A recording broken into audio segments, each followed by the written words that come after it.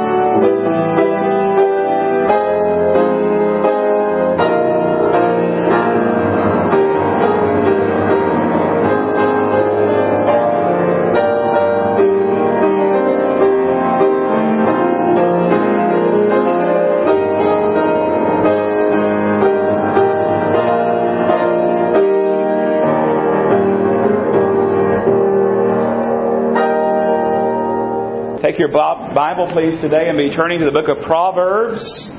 Proverbs, to continue a summer series we've called Lessons from Proverbs. Wise up! And if you're coming in today, maybe for the first time, we've spent a couple messages talking about the Proverbs themselves and how to study Proverbs and why to study Proverbs. Then we jumped into Proverbs proper last week as we talked about wisdom for your family. And today we're going to jump into some more Proverbs. And my goal is not only to get people excited about Proverbs, and we've challenged people to read through the book of Proverbs during the summer, at least one time. I wonder how many of you have taken the challenge of reading through Proverbs some? Good. And you're reading it maybe a little bit day by day or chapter a day. And then moving from just reading Proverbs to falling in love with Proverbs, of how practical it is. And then understanding exactly how to approach the book. Well, today we come again to that study, Wise Up Lessons from Proverbs. There's a story about a Texas rancher who was doing some agricultural consulting for a farmer in Germany. And as he was doing this consulting work, he asked the German farmer how big his property was. And the farmer said, about a mile square. Well, the German farmer decided he'd ask this Texan consultant, this rancher, how big his ranch was. What's the size of his ranch? And the rancher looked at the German farmer and he said, well, if I get in my pickup truck at dawn and I drove until sunset, I would still be on my ranch. Well, not to be outdone, the farmer simply replied, I used to have an old truck like that. Why is it that we measure a person's wealth by how much money they have, or how much land they have, or how much stuff they have? I mean, are these the things that truly make a person wealthy? How much money you have, and how much land you have, and how much stuff you have? Well, today we're going to talk about money and our stuff, because we're going into Proverbs and seeing what the book teaches, and then bringing it out, laying it out in front of us, and seeing how practical it is. And did you know that the book of Proverbs has a lot to say about this particular subject? In fact, we're calling today's message, as we think about money and our stuff, we're calling it Wisdom for Your Finances. Wisdom for Your Finances. Now, Solomon, who's the primary author, the human author of this book, of course, under the inspiration of the Holy Spirit, it's God's Word, but he used Solomon primarily to write this book. He knew a little something about money, and he knew a little something about wealth. And I mean, he was the richest man who ever lived. And God is interested in how we handle our money and our stuff and our material possessions. And the Bible is chock full about teaching concerning how we handle possessions and money. The Lord Jesus Christ had a lot to say about the way we handle money and possessions. But I'm going to do my best today to stay in the book of Proverbs. Now, of course, we know that the Bible will influence, the Bible teaching from other sections will influence what we say and impact what we say. But I'm going to do my best to stay in the book of Proverbs and show you what Proverbs has to say in particular about this idea of our finances and our possessions and our money. So let's jump in with both feet, okay? And as I thought about this, how do I best approach this with all these different Proverbs? I thought the very best thing to do would be, first of all, just to simply take a step back and get some clarity. Take a step back and get some clarity. You know, sometimes, beloved, when you're in the midst of something, sometimes it's good just to take a step back, to catch your breath, to look at it objectively, and gain some clarity. Now, when you're going through some trials, some problems, some troubles, you've got big decisions to make, you're going through some things, it's good just to take a step back and get some clarity. And I thought, let's step back today and get some clarity. Do you realize that every day we're surrounded by money? Now, you may not realize, but every day we're surrounded by money and finances and stuff. You go to a job and you do what? You earn a paycheck. You earn money. So in other words, you exchange a portion of your life, literally your life, in order to get a paycheck. And then when you're not at work, you have to spend time spending that paycheck and spending that money. You're at the grocery store. I'm at the grocery store a lot. I've got 3 young boys, and I'm afraid I've got to get a job at the grocery store too. But anyway, you're buying groceries and you're working to pay off a mortgage and you're paying your bills and maybe you're saving for college education. You're saving for retirement. Our life, a lot of it revolves around this whole idea of money and earning money and spending money and doing all these things. Have you ever thought about how much time you spend earning money and spending money and saving money and worrying about money and handling money and balancing checkbooks if you actually do that, and all these things? So much of our life is spent with this. So I think we need to take a step back and get some clarity and look at this thing objectively and look at it especially biblically. And as we step back and look at this whole idea, it's some clarity and objectivity, and biblically we find a very important truth. And I want us all to understand it. And it's simply this: money isn't everything. Money isn't everything. Now, money is necessary.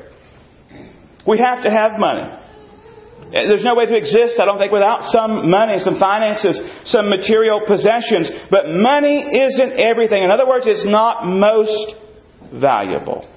Because if we're not careful, we can spend so much of our life with this whole idea that we lose a proper place in our minds for just how valuable things really are. I want you to consider the book of Proverbs with me. Now I'm going to do this. I'm going to project most of the Scripture on the screen because we're going to move through a lot of Scripture. If you want to follow along, you can. If you want to jot the references down, you can. But I want us all to be on the same page. And so I'm going to project a lot of these. If you want to follow along on the screen, jot the references. If you want to follow in your Bible, that's good. But I want you to consider what the book of Proverbs has to say concerning that thought. Money isn't everything. Did you know that having the Lord is better than having money? Having the Lord is better than having money. What does Proverbs say? Well, look at Proverbs 15:16. Better is a little with the fear of the Lord than great treasure with trouble. Having the Lord is better than having money. Proverbs 16:8. Better is a little with righteousness than vast revenues without justice. Listen, better to be the poorest person in all the world and know Jesus than to be the richest man or richest woman in all the world and not know Jesus. Be without Jesus. You see, knowing the Lord, having the Lord is better than having money.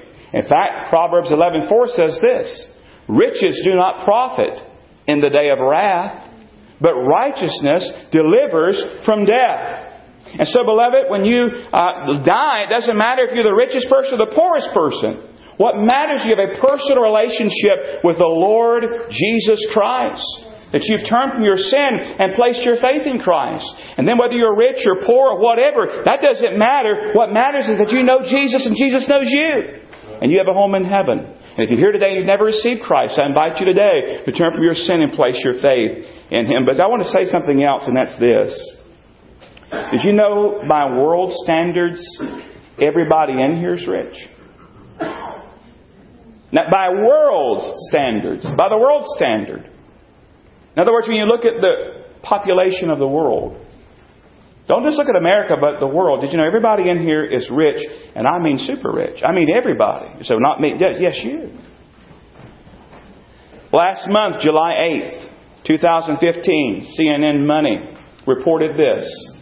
71% of the world's population, they remain low income or poor, living off of $10 or less a day. Now think about that. In fact, globally, it's the majority of people live on about $3 a day. Now think about that for a moment. Do you have more than $3 a day? Do you have more than $10 a day? We need to understand that God has blessed us. We're rich when it comes to world standards. But we must beware. Because money can get our eyes off the Lord and get us distracted. And get us focused thinking that, well, the real thing, the real issue is money. And so we are distracted trying to earn more and save more and spend more. But that's not the focus of life. I think that's one of the reasons that Agur, A-G-U-R, Agur, prayed the prayer that he did in the book of Proverbs. You ever consider Agur's prayer? If you're reading through the book, you would have found it when you got near the end in chapter 30. If not, look at it with me. Here's what Agur prayed. He says in Proverbs 30, 7 through 9, 2 things I request of you. Deprive me not before I die. Remove falsehood and lies from me. Well, that's a good prayer, isn't it? God, help me to be truthful. Help me not to be a liar. Help me not to be spreading falsehoods. But notice the next part. And see if you would pray a prayer like this. Notice what he prays. Give me neither poverty nor riches.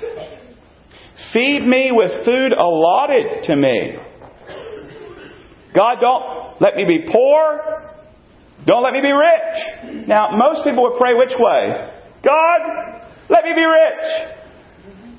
I want to ask if anybody has ever prayed, Lord, please let me win the lottery. Oh my. I want to ask that. But listen, Agur didn't pray that way. He says, give me neither poverty nor riches. Feed me with the food allotted to me. Why? Notice the next verse, verse 9. Lest I be full and deny you. In other words, I'm so rich, I become self-sufficient. I don't need the Lord, I have riches. And say, who is the Lord? I don't need the Lord. Or lest I be poor and steal and profane the name of my God. In other words, what Agur is simply praying is this: Lord, give us this day our daily bread. I don't want to become so rich that I ignore you. I'm distracted. I forget about you. I'm self-sufficient. But Lord, don't let me get so poor either that I'm tempted to steal and profane your name and do that which is unrighteous. Lord, just give us this day our daily bread. Give me the allotment. Give me what you would have me to have. He did not want money to get in the way of his relationship with the Lord or in any way to dishonor the Lord. And so I want to say to you today that having the Lord is better than having money. Money isn't everything. Having the Lord is better. Secondly, did you know this? Having wisdom is better than having money. Having wisdom is better than having money. That's what the Bible teaches. Look at Proverbs 3:13 through 15. Happy is the man who finds wisdom, and the man who gains understanding. Why? For her proceeds are better. They're better than the profits of silver, and her gain than fine gold. She is more precious than rubies, and all the things you may desire cannot compare with her. Look at Proverbs 16:16. How much better to get wisdom than gold, and to get understanding is to be chosen rather than silver. Now, where do we get true wisdom? We get it from God, don't we? We get it from God's Word. So if we're given a choice, if somebody says to you, listen, you can have the Word of God or you can have the riches of this world. What does the Bible say is the wise choice? Take the Word of God. Take the Word of God. We're better off taking the Bible. Because having wisdom, having God's Word is better than having money. You see why we need to be in the Word?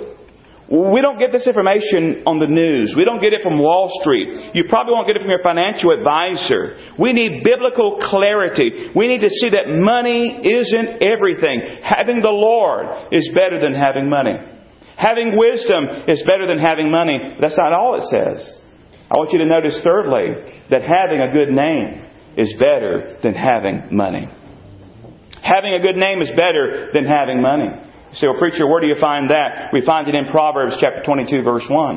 A good name is to be chosen rather than great riches, loving favor rather than silver or gold. Listen, your name, your character is worth more than money. You can earn more money. You can earn more money, but if you destroy your name, if you destroy your testimony, it's hard to get back, if you can even get it back. I've been watching with sadness as I see person after person in the news and media who destroyed their name. They had a good name, but they were living a life behind doors, closed doors, and now it's come to the fruition, and they've ruined their name. Beloved, can I say to you, the Bible says it's better to have a good name than have lots of money. It's better to have a good reputation, a good character, than have money. We want to be people of integrity. We want to be people that are honest and Christ-like in our dealings with finances. Because not everybody is. In fact, it's interesting when you read Proverbs, did you notice that some people are not honest? If you've read to chapter 13, you ran across this verse. There is one who makes himself rich, yet has nothing. And one who makes himself poor, and yet has great riches. You ever met anybody like that? Oh, I don't have anything. And they're rich. Or somebody that really doesn't have anything but they make themselves rich. They're the great pretenders. We need to be honest in our dealings and be people of integrity and be Christ-like. And so we've taken a step back and we understand, for clarity's sake, that money isn't everything. Right? But now we need to take a step up and talk about responsibility. Because as I've said, we're all blessed. We have money. We have possessions. We have, as I would like to refer to it, we have stuff.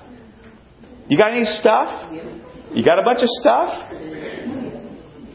So let's talk about responsibility. How do we handle our money and our possessions? Well, Proverbs has a lot to say about it. Now, due to the nature of this study and the time constraints, I'm going to give you a laundry list of things that Proverbs says about it. I can give you a lot of comment. But I'm trying to encourage you to dive in here for yourself. Take these things, go back and look at them, talk about them, study and discuss it with your spouse or whatever, and really get in here. But if you're getting sleepy and you're about to check out on me, if you would just hold off the urge just another moment, I want you to get the first one on the list. Get the first one on the list, and then you can go to sleep. Because I think the first one on the list kind of sums up what we're trying to say today. And it's the first one on the list because it's important, and I put it there on purpose. When it comes to your finances, honor the Lord. Honor the Lord. Now, if you'll get that down and get nothing else today, then I'm going to feel like that we we accomplished something. Honor the Lord. Proverbs 3, 9 and 10. Very plain. Honor the Lord with your possessions, with your stuff. Honor the Lord with your possessions, and with the first fruits of all your increase. Verse 10 says, so your barns will be filled with plenty, and your vats will overflow with new wine. In other words, you honor the Lord, and the Lord will honor you. Now remember, this is a proverb. This is not an ironclad promise. We talked a lot about that in days gone by, that you're going to be rich here if you serve the Lord. Because you may get your reward in heaven. Because there are a lot of people that have served the Lord, been faithful, and they're poor, but they love the Lord.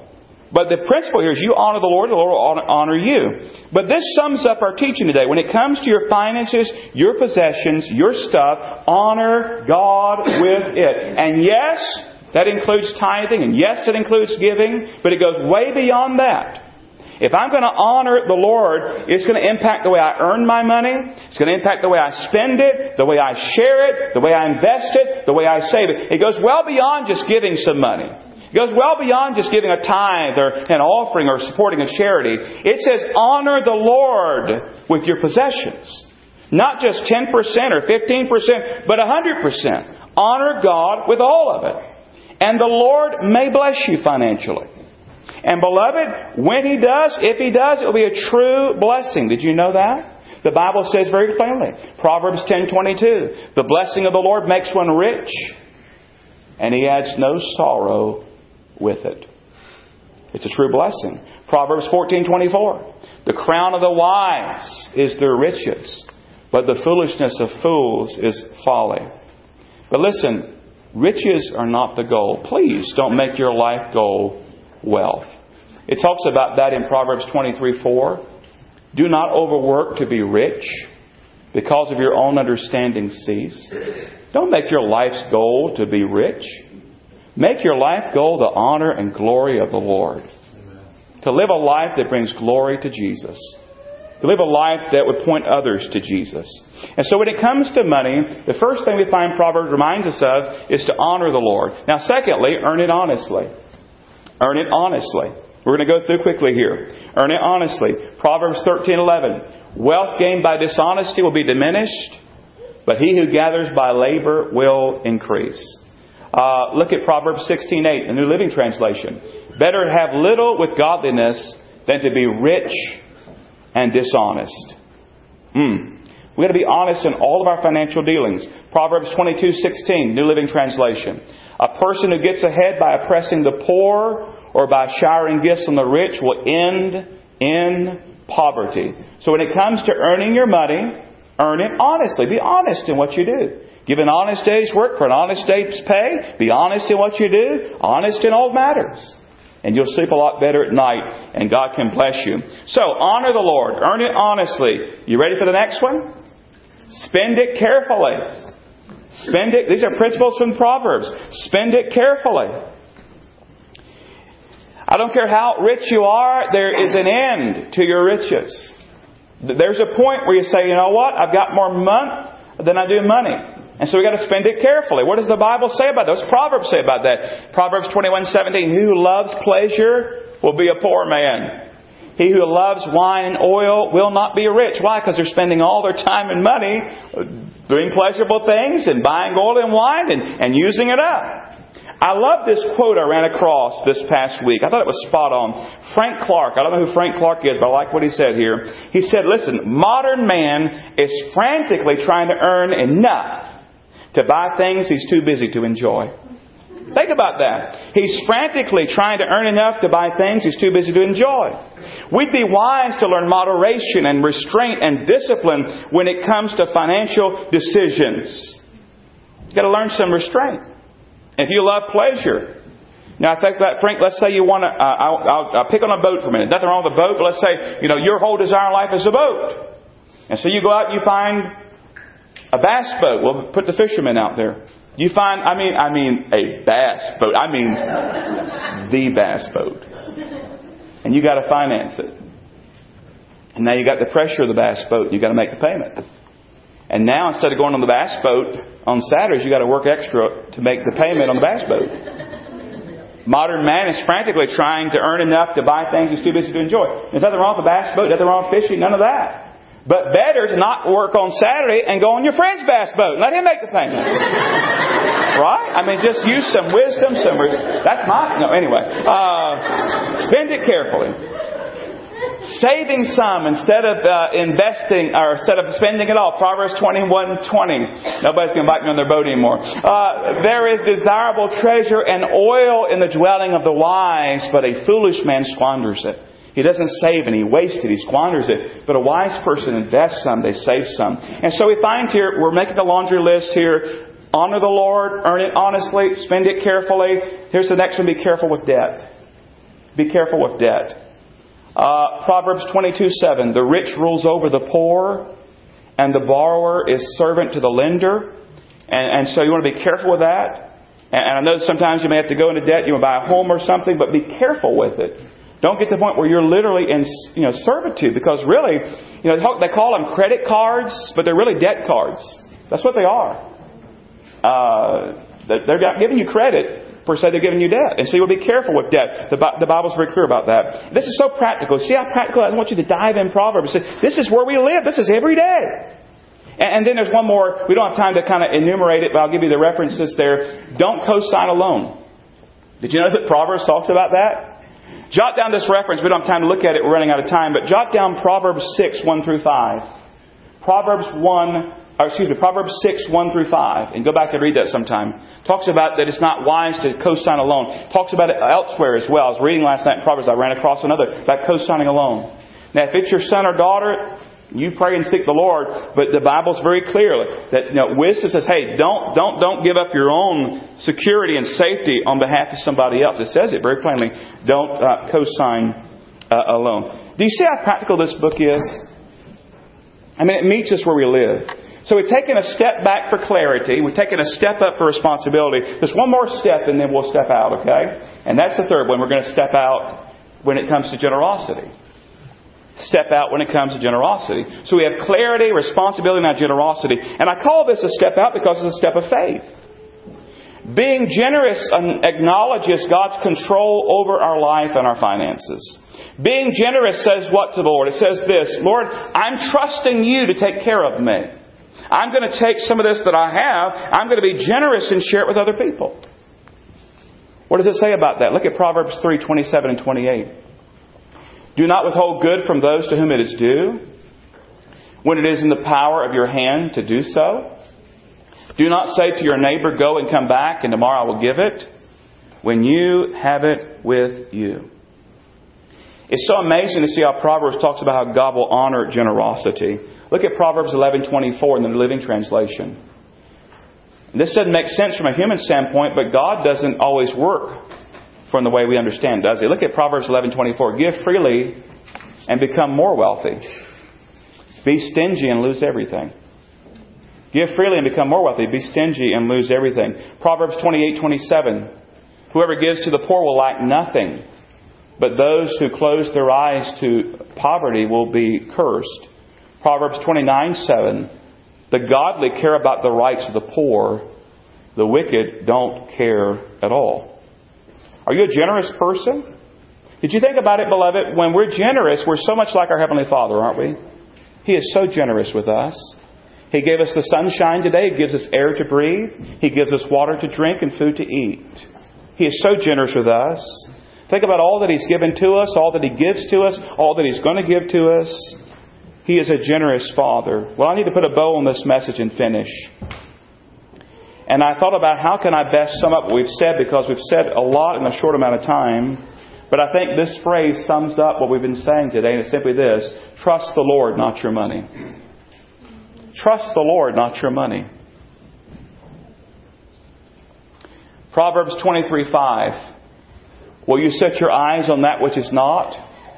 For riches certainly make themselves wings. They fly away like an eagle toward heaven. You ever had that happen? You get some money. Maybe you save up a little money, or you get a little money, or you get a little bonus or whatever. You got a little money there, you get a little nest egg. And something happens, doesn't it?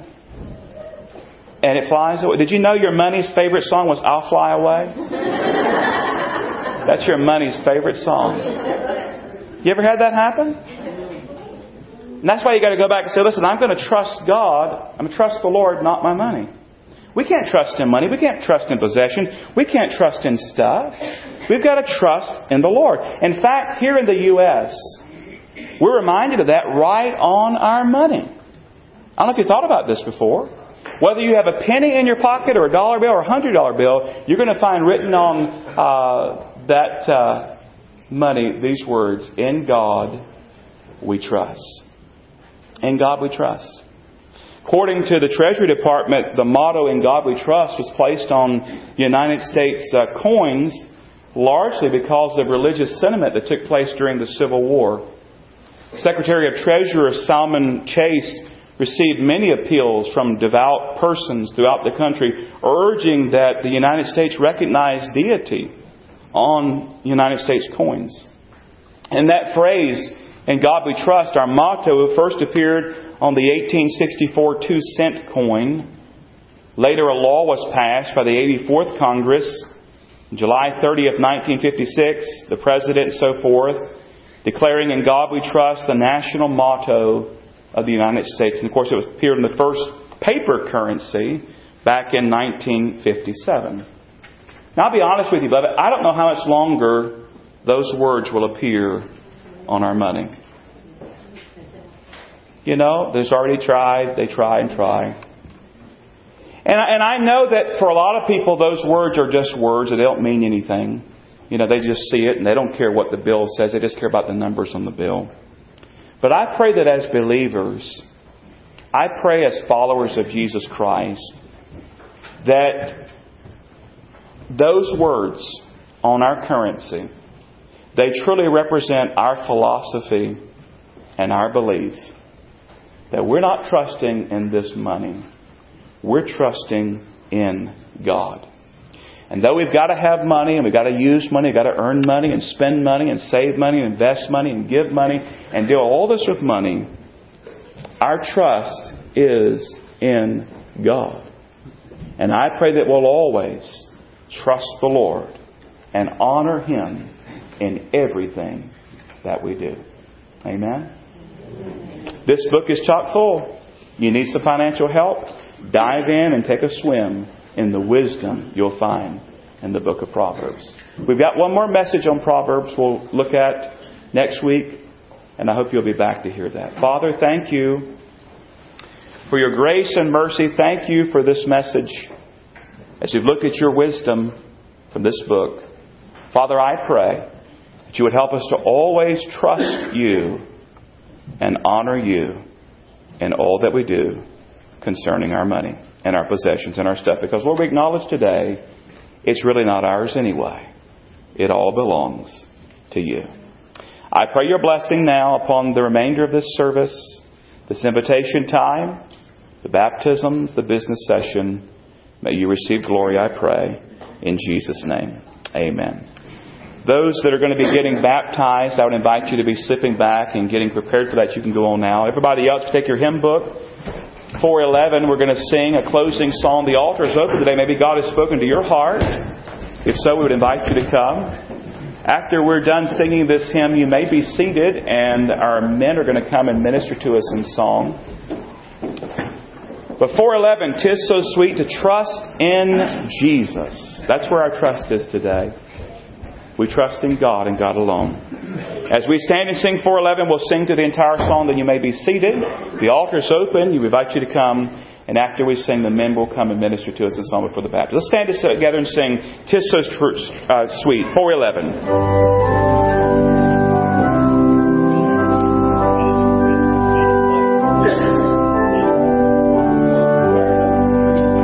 Tis